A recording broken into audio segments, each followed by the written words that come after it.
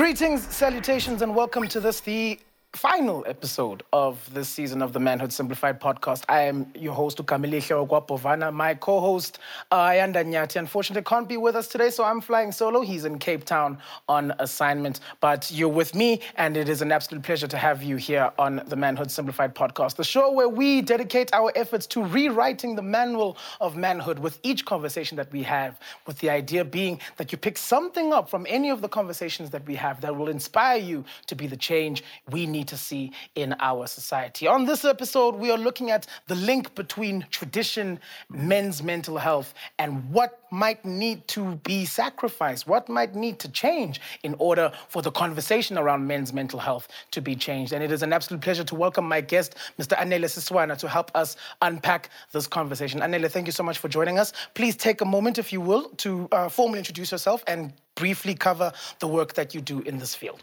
Okay. Yeah, Gama, it's very difficult to define or give a description that is singular of who am I and what I do. But I'll try and simplify it because I've got several identities, or what you would call multiple identities. One, I consider myself to be a clinical psychologist by trade. And other identities that I possess, I'm a healer. I am a black queer man, a gay man, and part of what I do, I am a researcher and academic in studies of critical masculinities, with a particular focus around our constructs of what we mean by queer identity in the African context. Well, let's dive straight into it then. This link between tradition and men's mental health, and how men seemingly are not prepared to pay the kind of attention that they need to pay to their mental health at the expense of their traditions and their values. Can you talk us through your insight of how these are linked, how detrimental one is towards the other, and how do we go about fixing that particular situation? I think we need to look at the intersections of space, context, before we can talk tradition. And what do I mean? Well, first, masculinity is not a normative construct across cultural spaces or across traditions. So how we talk and construct masculinity is influenced by space, time, and that context. And what do I mean by this? A Xhosa man is constructed differently as opposed to a Sotho man and a Zulu man. And again, we talk of these things loosely, like we would say, Indodom Zulu. We know what to expect, right? Indodom Xhosa, we know what to expect, Indodom Tswana, and all of those things. So those are dominant social constructs that help us to think of localizing what masculinity is. But there's a dominant construct that describes what masculinity is and what manhood is. It's called hegemonic masculinity.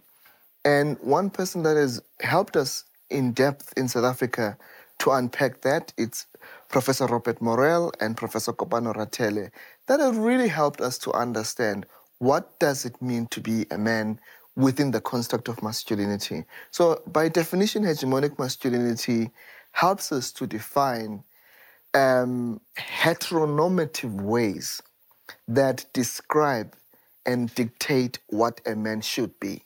So ideally, a man should have inherent physical strength that looks at certain embodiments of how you should look like. You should be a provider. You should be a helper. All of these things that we know what a man is. So ideally, every typical man across cultures, across race, across different diversities, we expect that a man should be that. This has also helped us then now to look at other alternative forms of masculinities, that which if you do not fall within the dominant construct of what masculinity is, then you'll fall in there. Then we speak of alternative masculinities, subordinate masculinities, men who are unemployed, men who are not the typical. So we categorize them as alternative men. Then we've got another segment of queer masculinities. And again, it's a political kind of one, because then if you talk of a queer man, you're talking of a gay man, right? However, coming to your question as to how does culture helps us to draw nuances and understandings of what a man is. Ningumxhosa. I was born into a Xhosa community and raised within a Xhosa community. So my ideal understanding could have not been complete had it been for Uguyen Tabeni. And again, maybe we can talk about that, the discursive thing that I've had to deal with, knowing very well that I was gay, even though I didn't have the name for it at that time. But I knew at the end of the day, there's this formal process that is going to tick the box that I am now a full Xhosa man, made for society and the benefit of the community. So this is then now where my studies came in. I went to Ntabeni, that was 2007, and I did all of that. The cutting of the foreskin and all of that, that was fine. In there, at that time, I didn't have an understanding of what was it being done, because all I wanted was to heal and go home. And you know the aesthetics of it, umgidi, new clothes, new life, and all of that. But 3 years, after I was in matric at the time when I went for my initiation school, and then subsequent to that, and then during my postgrad studies, I then had an idea of actually understanding what is the psychological understanding of Ulaluku.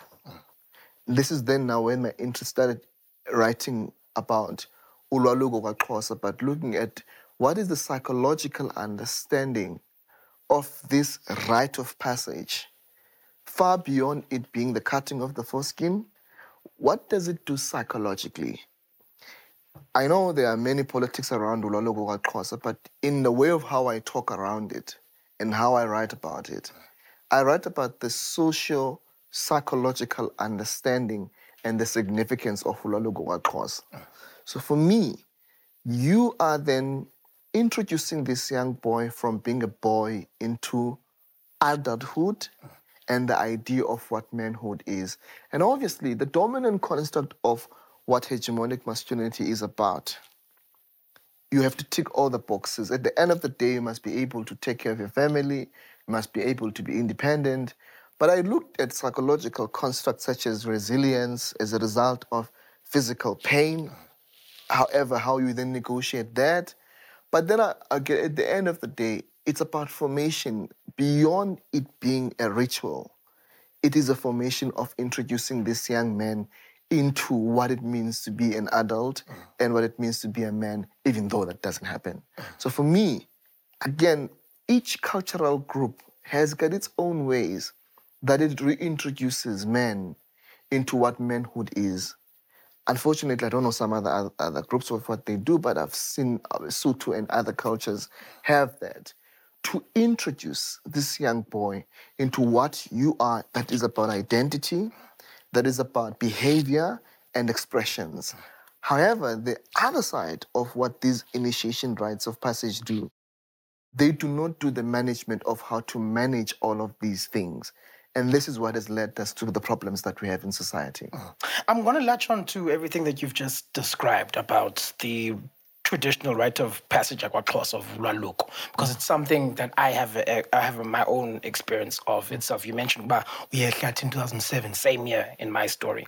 And in my instance, I'd always be, even before I went, I'd always grappled with what I observed to be this dramatic amount of pressure being placed on young boys to go down there, simply because there were friends in their peer groups who went in June of that year before them, that went a year before them, and they felt that there was a gap that they have to close. Otherwise, we won't be able to be friends anymore. We won't be able to associate with each other anymore. And I think that speaks to the pressures that we put on ourselves to live up to these ideals of masculinity, of being a man, which I think there are elements of across cultural groups. You mentioned earlier how there are certain differences that can be identified in and amongst these traditional groups and these various cultures that we have across the country. But within those differences are also similarities that can be identified. And one of those similarities, I think, is around this conversation of these ideas that we share amongst each other as men of indoda ayikhali, indoda mayiqine, indoda mayenze A, B, C, D, and all of the other sort of pressures that can be identified across these cultural and traditional groups. Are we aware as the men on the receiving end and the giving end of these pressures, are we aware of how harmful we are towards each other in the maintenance of this pressurized environment where manhood and the concept of manhood is something that has to be chased, can only be understood in one way? Yeah, and I think this is where context plays a factor. A Joburg's Xhosa boy has no reference of that pressure. They may see it with their cousins, but I grew up, probably that child grows up as a cool kid, cheese boy. It has no social, cultural meaning in his life. So chances are that pressure is meaningless for him. However, you go to the Eastern Cape, across all parts of the Eastern Cape, whether you talk of urban on all of that, it is a step ladder to a definition of beingness as a boy, that for you to be then legit, there must be something that happens to your penis, right? And again, we localize manhood around the symbolic thing that you have. This is why we both know that at the end of the day, when people when are so paranoid about, are you really indoor, that they would then peep and try to do that. So there's so much pressure that is around social constructs and ways of, at the end of the day, you should be this. However, if we look at Uloluga as an example, there is a lot of toxicity that happens in there. I can't fathom till today, which is part of one of my studies, I'd like to do it at one stage in my life, to go and dive in and actually unpack, what do we teach these young boys? We teach them nothing except that you're going to have sex, to go and test your Mercedes-Benz if it's working after this, right? Test drive. You're going to test drive it. And the other problem is that I have it with that testing of the Mercedes-Benz, or you can call it culture, Ferrari, and all of that. It then perpetuates dominant constructs of toxic masculinity, because it then says, find any girl, right? Yeah. To deposit your debt that you got in there. So from that perspective, how do you expect this naive 18-year-old to respect a woman that you're going to have to just have an F moment and that's it? That's number one. Two, how many times are you going, who's going to tell you that it's proper now?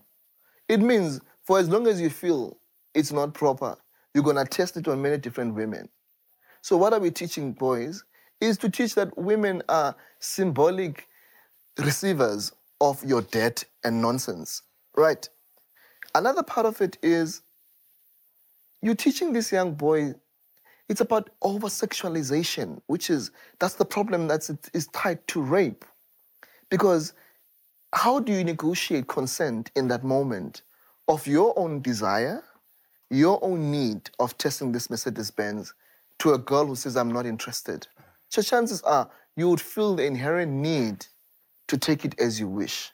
So such particular nuances, but also a simple thing like pain. That pain is flipping painful. Yeah.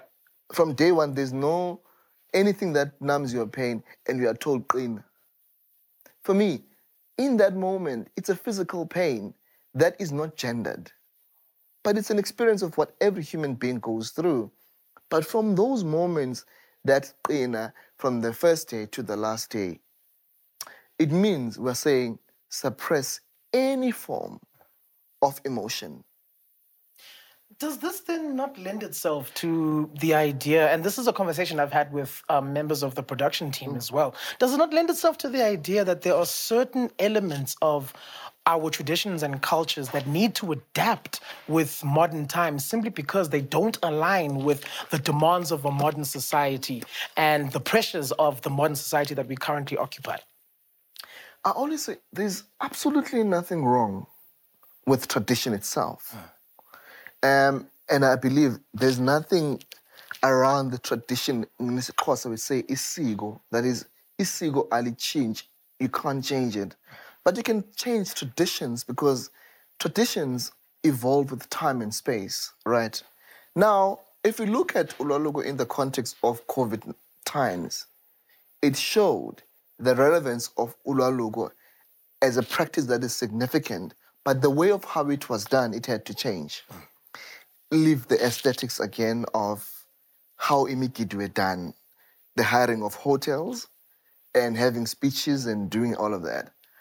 So for me, there is nothing wrong about Ulwaluko itself. And again, if it's done the right way. Now, if you look at Ulwaluko itself, it's over-commercialized.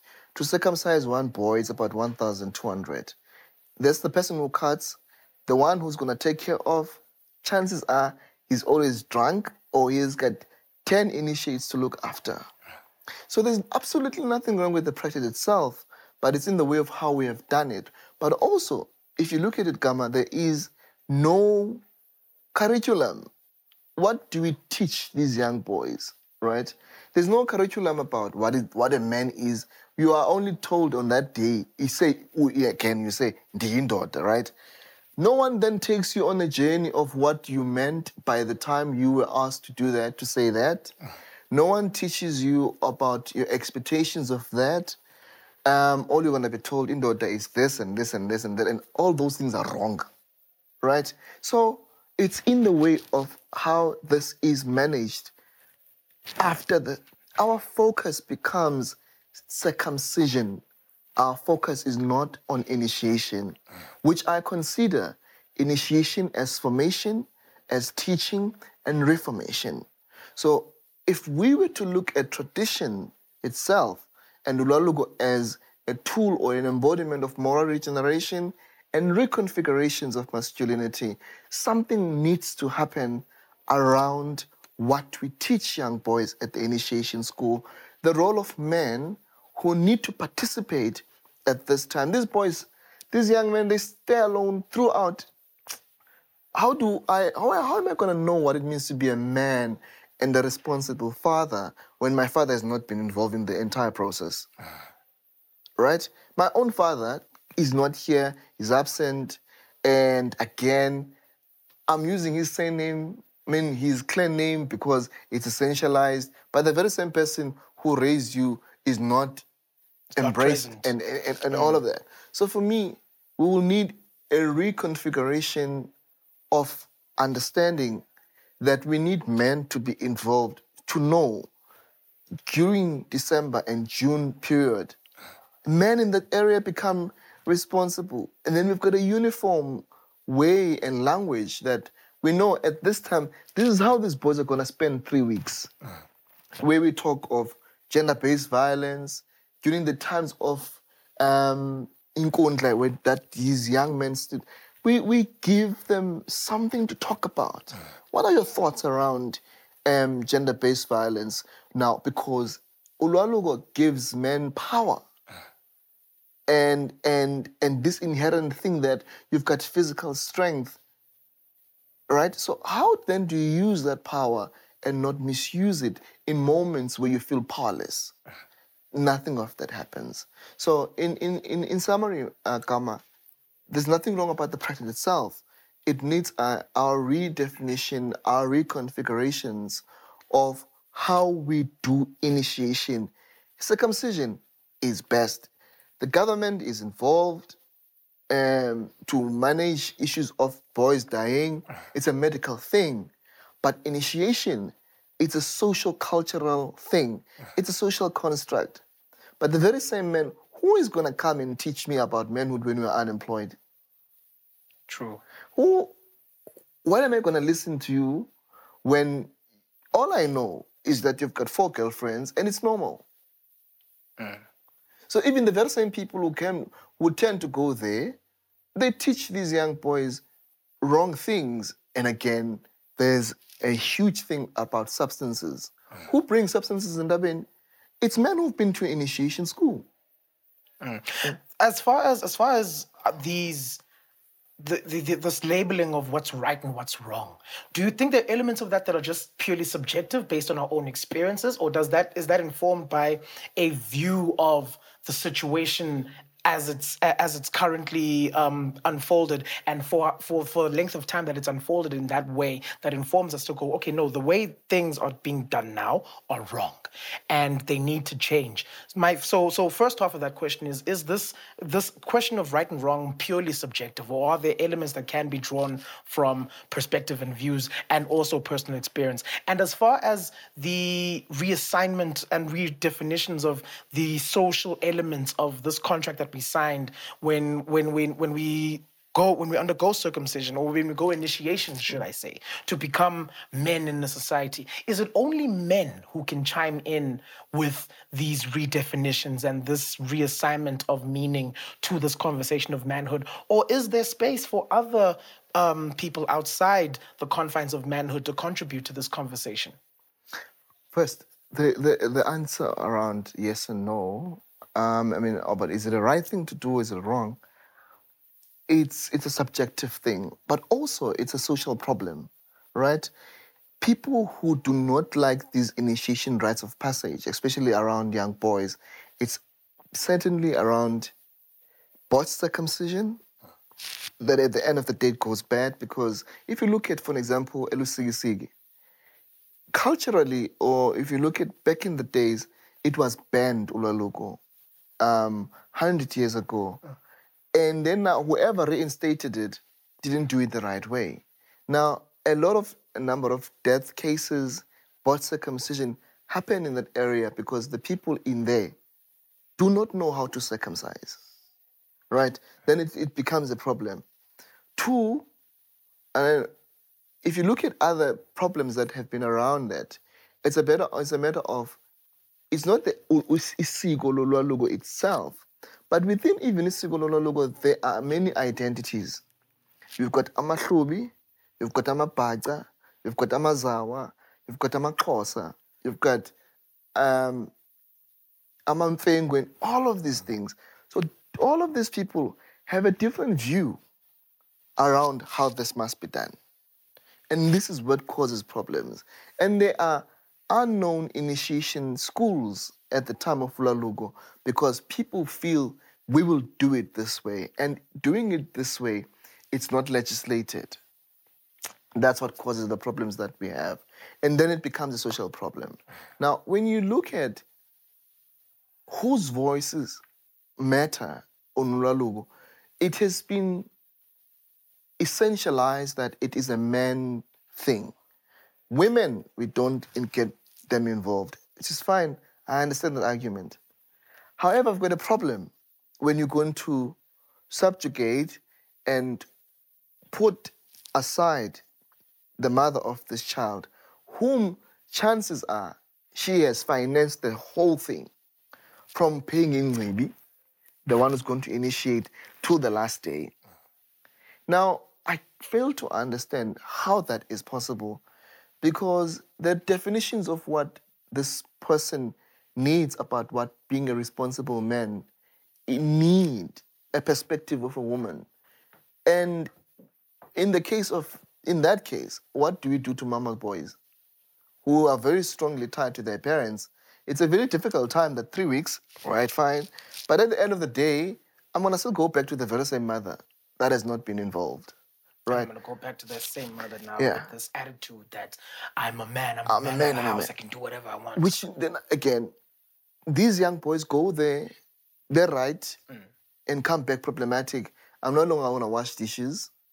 I'm no longer going to be responsible for domesticated things because in the indoor. But at the end of the day, like, you're only 18, you still live at your mother's house. If you are a real man, by 18, after Intaben, you should be out of that, right? So there's also a mismanagement around that. But I don't think it's a man's thing, especially now that young boys are dying. What happens when when things go wrong, and the only doctor on duty on the day of this boy having a post circumcision is a female? Are you gonna say, let them again? Tandem Kolozana's book, A Man Is Not a Man, has given us that perspective that there's not only one voice that matters. At the same time, it's not ukwaluka okanye ulwaluko is not a man's issue only. It's a community thing. Because at the end of the day, who gets to celebrate this whole work? The whole community celebrates by doing the homecoming. And we then help this young man, Simiyale, and give him words of encouragement of what we expect from him. So it's a collaborative thing, it's an integrated thing. But again, another point that I'd like us to touch on it's a matter of how then now do we accommodate space for alternative ideals of masculinity? What do we do to a trans man who wants to undergo through the process? Dominantly, this person grew up assigned as female, but have assumed a new identity as a male who's identifying as trans. And because I have the ideal embodiment that can suggest something that needs to be done with it at the end of the day, because it's symbolic and it's important, I can go to Entabeni and be a man because ndiyindoda in the way of how I feel and understand myself to be. But also, how then do we rethink of doing initiation to queer boys or to queer identifying boys? Where does that start then? Because I imagine one of the issues, and I can speak from experience because I had a friend who identified as queer who went in Dublin at around the same time I went. And the sentiment that seemed to rest around him in particular was that his experience at Hlatini was going to fix his being queer. Surprise, surprise, he comes back out, he's still the same queer individual that he was before Aye Hlatini. So I'm curious about where that work begins as far as do we politicize it? Do we depoliticize it? What kind of space do we have the ability to open now to have this conversation around the ways in which queer identifying men who want to participate in this rite of passage go about doing so? Do we? It's not as simple. It's surely not as simple as just encouraging them to do so, because there's so much work that needs to be done beforehand to unlearn all of the problematic ideals people may have had towards queer bodies and the questions of treatment. Oh no, do we treat these queer bodies softer or different than we would heteronormative bodies because they're queer, and because they're queer we automatically think that they're soft? Talk me through your insight of this. It's as intersectional as you have described it, right? You bring intersections of socialization, social constructs, language, because we construct reality through language and normatives. My current conceptualization paper that I'm working around my doctorate is entitled Dunguputsisi, Undoing Normative Ways of Becoming a Man. So, in that doctorate, what I'm hoping to achieve is to separate two things: gender and sexual orientation, and the last thing, expressions. I am very clear that a queer body who identifies as a gay man, you are very clear around, I am a man who desires other men. However, that does not make me a woman. So it means I just happen to be attracted to people who are of the same sex. So I am not excluded, or I'm not, I can never not want, yes. I want the cause. That's why in Entabeni, because there are things I would never do, or I would never be allowed to do as umfana or as indodekai. So, and again at that time, if I look at, give you an example of my situation, there are many things I needed to do, even uktwasa, the first thing you are asked to ulugile na. Right? So it's a tool of social acceptance and engagement in the world. So a gay man or a gay boy who would love to go there, ideally for him to tick the boxes, he needs the bag to get into that space so as to have the language and the acceptance. Even when we were at varsity, there was a language that is spoken in there, right? So it's about belonging and about identity. So I don't understand how identity can be reduced to sexual orientation of who I desire and what I desire, right? Now, the conversation then needs to start at home, that I'd go to Entabene because ndiyindoda, but at the same time, if you read it, other studies that have been done, the corrective aspect of it is, even in my family, I guess, they had that hope that something is going to change. And unfortunately, nothing changed. They have never seen a girl I brought at home, and I guess they got more disappointed. And with my other friends as well, who are queer, and some of them have had to subscribe to the normative, especially after we entabeni. You have got to prove that I can go for girls. And some have made girls pregnant at that time, but it was not their intention. So the whole idea of corrective sexual identities through spaces of culture and tradition is very prominent. So the conversation must start at home, that I go there as a man, and when you welcome me as a man, leave my sexual... It's just that queer identities are politicized and are constructed in a particular way. Now look at, I've got a friend of mine who is a trans woman. He went to Entabeni. Till today, he said, I only did that for social acceptance. But now, men don't understand. After all the power you have been given through this practice in society, you are demotivated. It's more like centering yourself into being a subject of disposition and all of that. And she's very clear, I'm a woman. In fact, she wants to undo and remove her penis because she really fully, completely identifies as a woman. It has brought a very different political view around you undoing manhood for an identity that is subjugated. We've spoken about the pressures that arise from these, I'm sure we can both agree, these problematic, these complicated ideals of manhood and masculinity. And I think we've also managed to take moments to consider the ways in which these pressures can manifest themselves in harmful ways. You mentioned young boys impregnating women when they didn't intend to. You mentioned all of these pressures that come with coming back from a rite of passage as significant as Ulwaluko, and the expectation to be able to talk to women, as we put it, and how all of these pressures can manifest themselves in harmful ways that contribute to something like gender-based violence. There's a school of thought that seems to be of the assessment that the mental health implications of all of these pressures that we place ourselves under are simply for men to deal with. No one else cares. Not even fellow men care about the impact that all of these pressures place on the mental health of your fellow man. How true, in your opinion, is this assessment, and how much work do you think still needs to be done to change the tide on that conversation? I think I'll respond to the latter part as to what needs to be done around men and mental health. So I think for me, what we need is to destigmatize.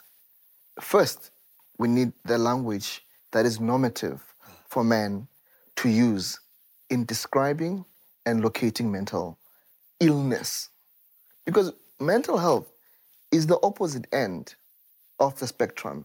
You've got health, disease, which you can also put in there, illness. So mental health, it is when you are well. and this is how I think about it. This is when we talk of wellness. I think many, in particular to black men, we fall in the spectrum of mental illness, right? Illness in the sense that our language around mental illness is somehow twisted, because from that construct we spoke about Ndodaikali, so what is the opposite of Ndodaikali? It's being soft, it's being all of that which society does not embrace. So men don't know how to define what depression is, because depression is going to be tied to mental illness, it's going to be tied to weakness. So we then need to find a way of saying, when you feel this way, and again, when you feel, and my biggest argument is always, mental health has no gender. Facts. It's not gendered, it has no identity. Anyone can experience it because we're all human. It is just that society has then given us labels and tools of locating certain experiences to certain genders and all of that.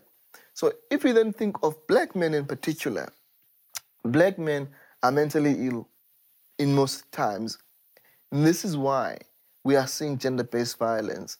This is why we are seeing femicide. Only a mentally ill man can do that. Chances are that man has a personality disorder that could be anything that is close to disorders of as an individual who is psychologically unhealthy. I'm not sure. I'm not sure I 100% Okay. agree. This is my opinion. With the idea. No, and I respect you for having it. I'm just not sure I fully agree with the idea that only a mentally ill man can be capable of committing acts as rough as gender-based violence, femicide, and whatnot. Because I think for me, I always believe that it's not so much the anger that's the problem. It's the impulses we obey when we're angry. And I think for me, the disconnect comes when we talk of what kind of impulses are you likely to agree with when you're mentally capable versus when you're mentally incapable of comprehending the situation that we're in. So I guess my point of contention with you, and I'd like to raise this with you, is what you would consider someone who is mentally ill versus someone who is on the opposite end of that spectrum, and why the person on the opposite end of that spectrum wouldn't be capable of the acts of violence that a mentally ill person is apparently capable of, according to you. Now that you've amplified it in that way, I hear your contention. Maybe to simplify it, I was probably taking it higher clinically. If we talk of men in forensic wards Okay.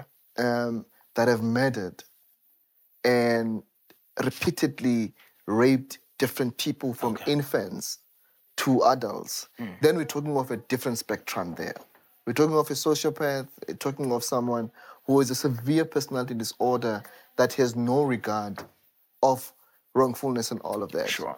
However, if we're talking now of recent incidents and what we've been seeing in society, it does suggest that a larger part of men who are perpetrators of this do have a degree of psychological problems that they can't wrap around, that they can't find possible ways of dealing with them. And possibly then now, the inherent social construct in all of these things, what do you resort to when you can't cry? You have to project that anger. You have to take it to something. And again, with this mind and everything that we've considered as we're engaging, this young man who feels he's strong, who feels he's a protector, can also feel that he can end the life of the very same person. Right? At the same time, when you talk now of general mental health, and I like the fact that you highlighted around something that looks like toxic masculinity and suicide, one would ask, is it only toxic men that can commit suicide? Or is it normal men? I don't know the intricacies of the past two incidents of Ricky Rick and Patrick Shai. But if you look at those men in the embodiments of how they are and they were in society, they are considered to be okay men. But eventually they committed suicide.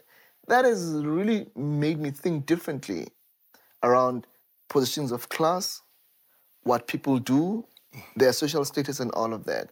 But it has also made me realize how emotional pain can never be reduced or limited to status and all of that. But in the case of where we are, chances are any man who would engage with such toxic behavior has somewhat a degree of a severe psychological distress and something that makes them unwell, that they may resort into that. Now, everything that you've just had to say speaks back to the idea that us as a South African society are extremely broken. We're a pain society that has a history steeped in a large degree of pain and trauma. Think of everything that we've been through in the wake of apartheid and everything that we're currently experiencing now with gender-based violence and femicide at the heights that it's reached here in South African society. Where does the work possibly start to address the pain that so many men in this country are feeling when we are plagued with the degree of brokenness we are in as a society? And how does that, how much of a barrier does that represent against the work that needs to be done to heal these broken men? What we have in South Africa is as a result of many psychosocial and political factors. So the brokenness of who we are as a country is tied strongly to our old political dispensation and the disparities of the time that are still present till today. But now, if you talk of a black man and his constructs and his understanding, chances are my great-grandfather never had his own father present. And this thing has become a generational thing. So where do I learn healthy and positive ways of what it means to be a man? That's where it starts for me. Where do I learn what it means to be a man when all of which I know, as an example, it could be a hectic township, any in South Africa. There is no other possibility of a man except what which you see. So your social construct, your social realities will inform how you engage with masculinity and how you engage with what it means to be a man. If for the longest of time I've been around seeing oboti and men who are in the township who drink, who only do girls, who are unemployed, where else would I get the possibility? Because even at home, that's all that I know. It will then take a positive, alternative way of realizing, actually, to be the kind of man I want to be that is not this, there must have been a huge shift and a huge influence, either this young boy having alternative men who provide him with an alternative way of being in the world.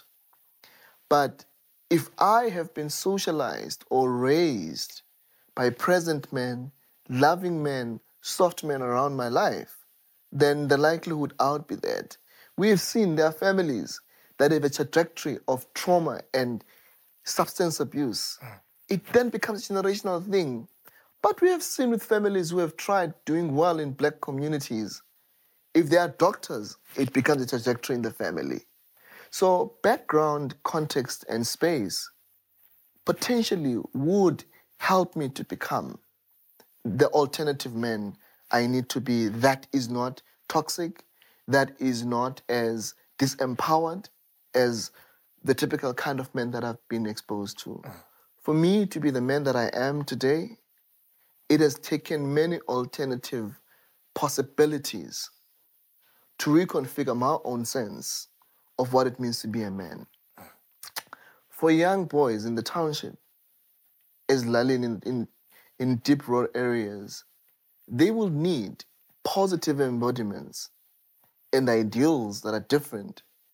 I would listen more to a man in Durban who is educated, who has a house, who is an inspiration than a guy whom I know is a problem, whom I know is the king of Nyaupe and all of these other problems. Just between me and you, come. When last did we go to Intabe? Oh, Just to go there, just to go, just to go there briefly. Yes. I was actually down there. I was actually down there last year because one of my nephews recently went down there. Wasn't the most popular decision on his part. I won't go into too much detail, but yes, that was the very last time I went down there was to visit him, and it was very interesting to note how much was different, but how much was similar at the same time. Right. But what I'm saying in there, to do something Yeah. where it's not only your nephew, but when you go to visit your nephew, ask him to call Abu Qabane Baike to come because you have arrived as a man to give a lesson. We hardly do that. So when would these young boys learn alternative ways of what it means to be a man? When they would get to hear that gender-based violence is not the alternative when we do not do that.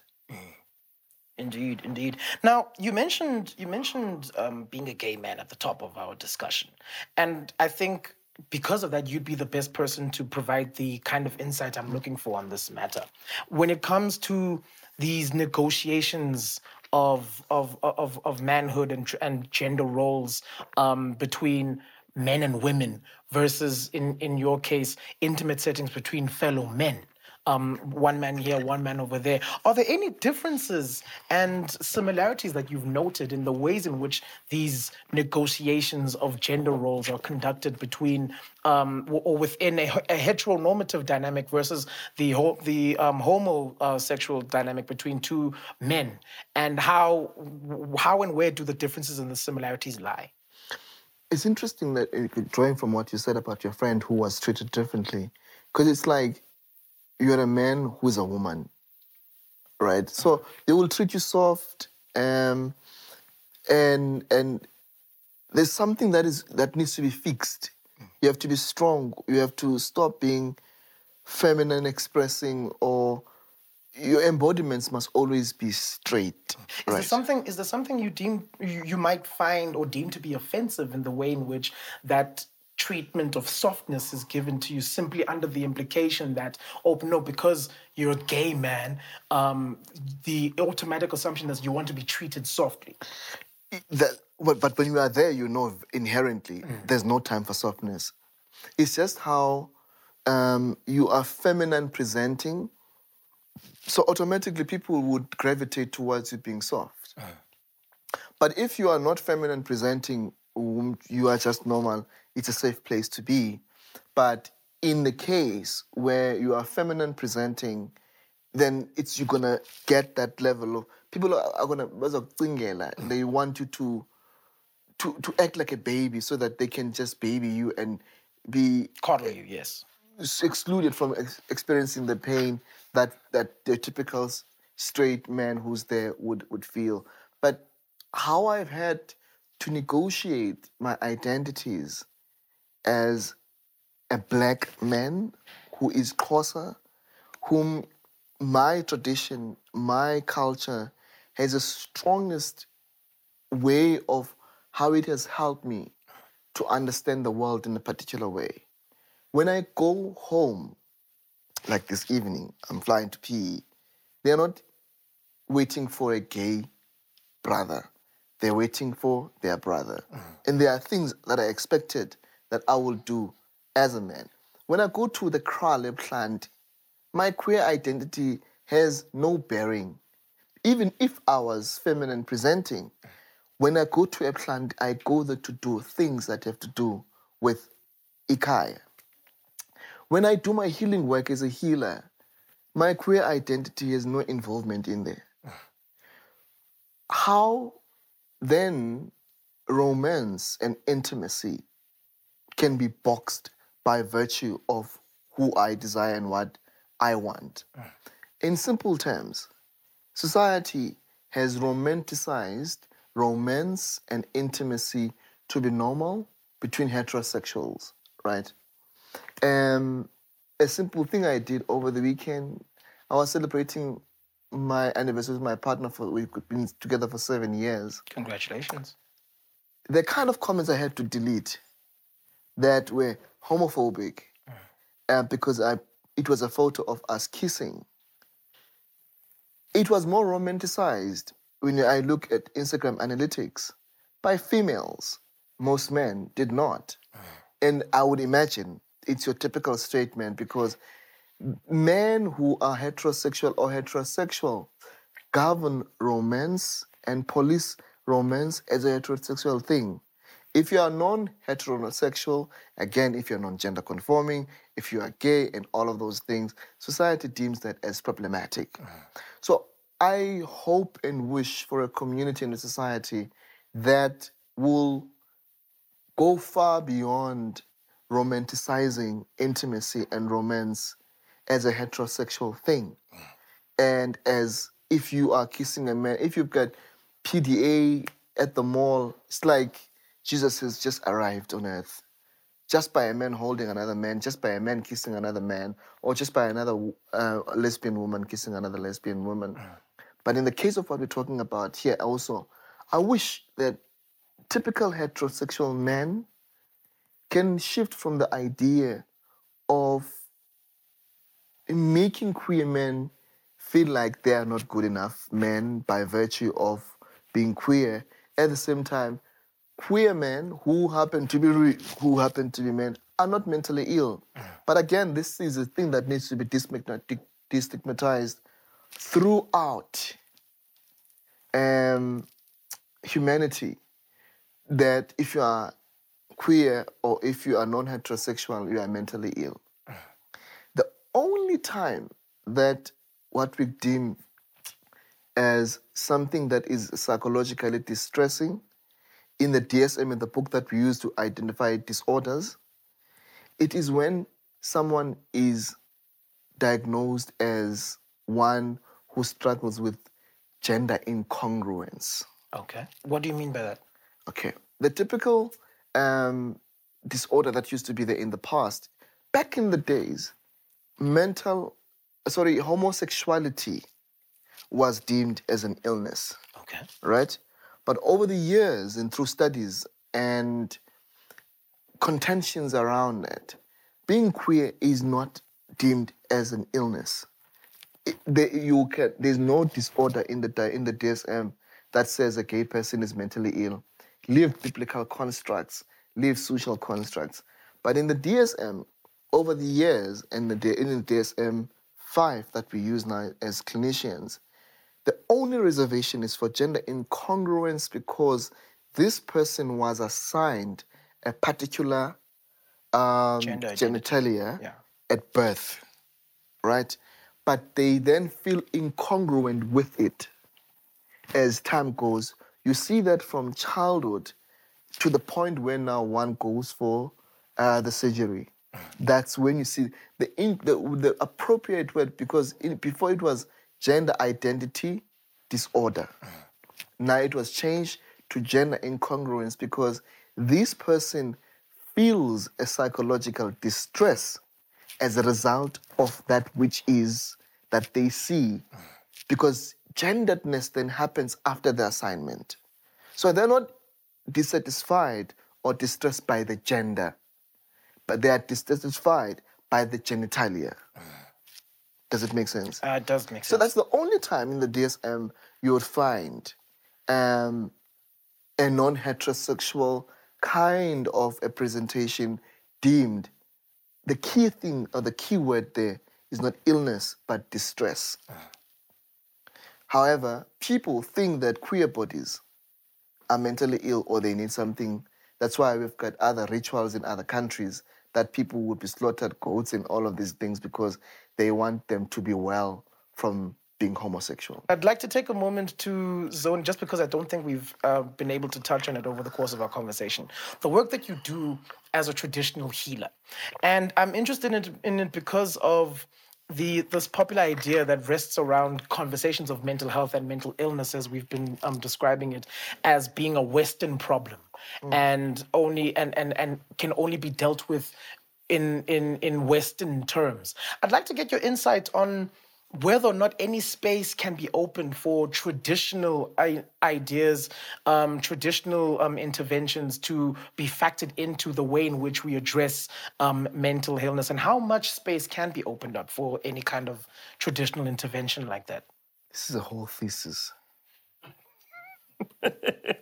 Anyway, I'll try and simplify it. Yeah. First, I do Please not do. like the word traditional healer for my personal description. Okay. I can rather be termed as a spiritual healer Okay. or just leave it as a healer. And again, it's an academic construct thing, again, around traditional healer and whatever, or Western healer.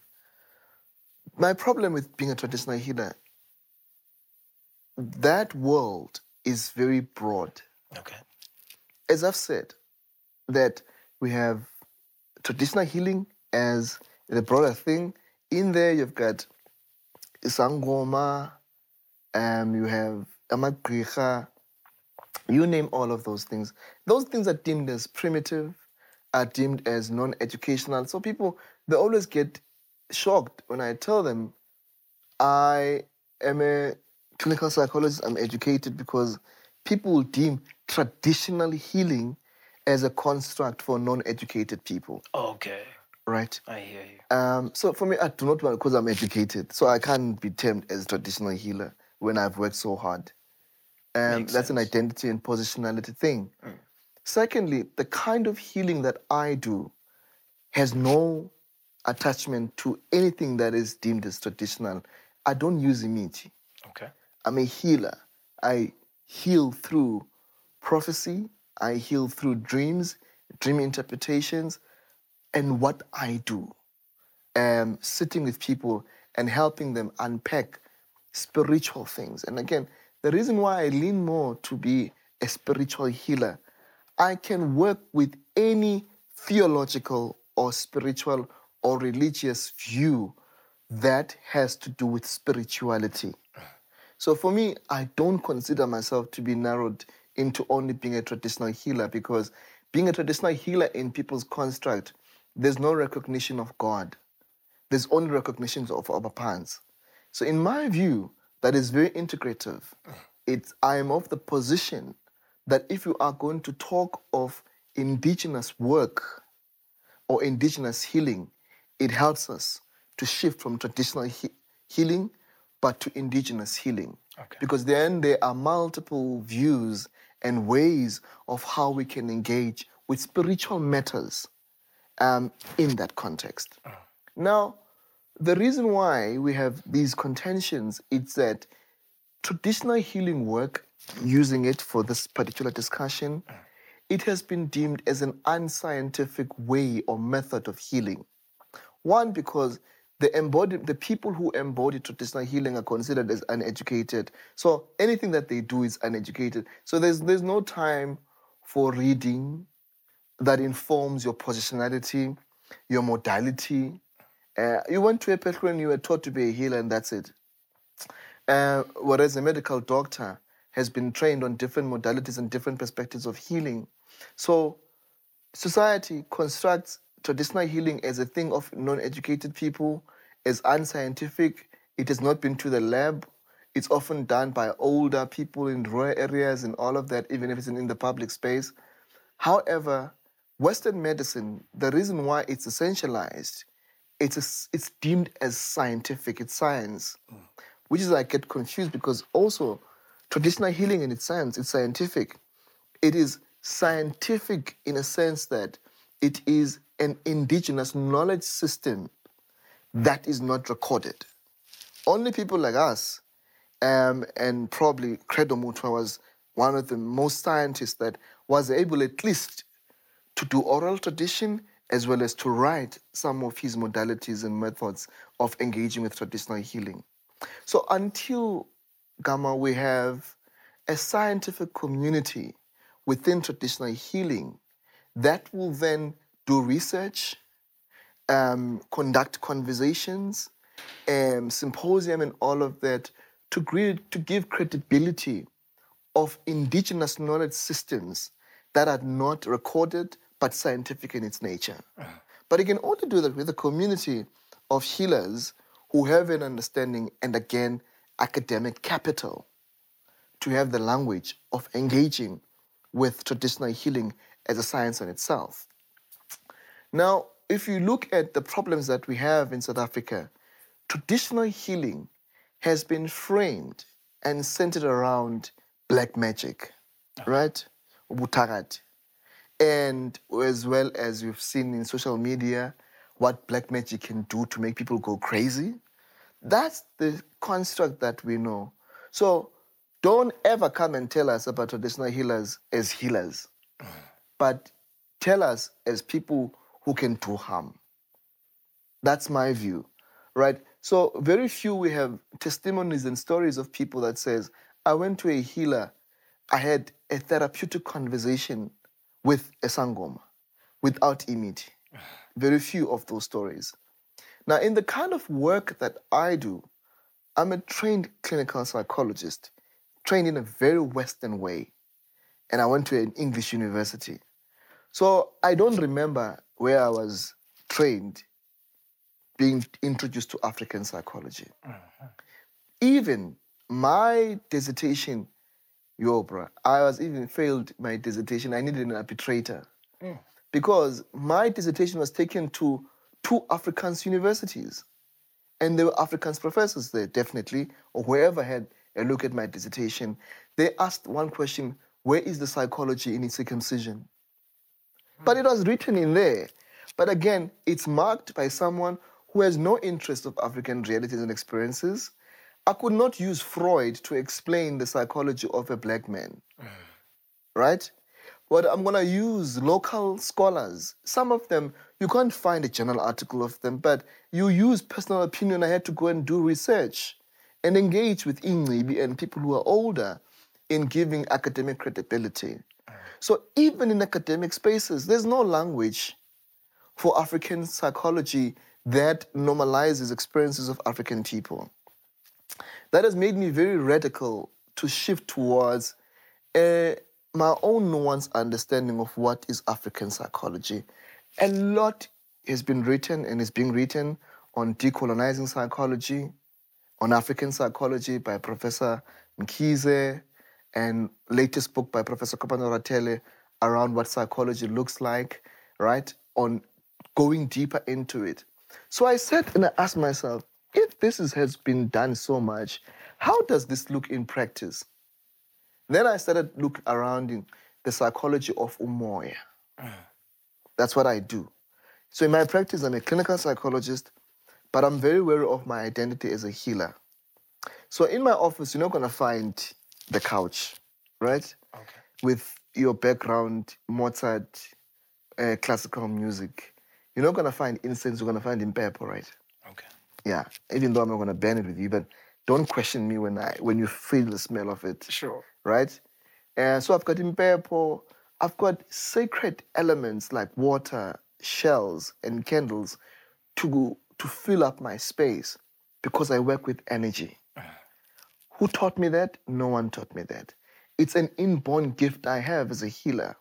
So in my psychological practice at the moment, my space looks a part of a modern psychologist mixed with tradition. Okay. Right?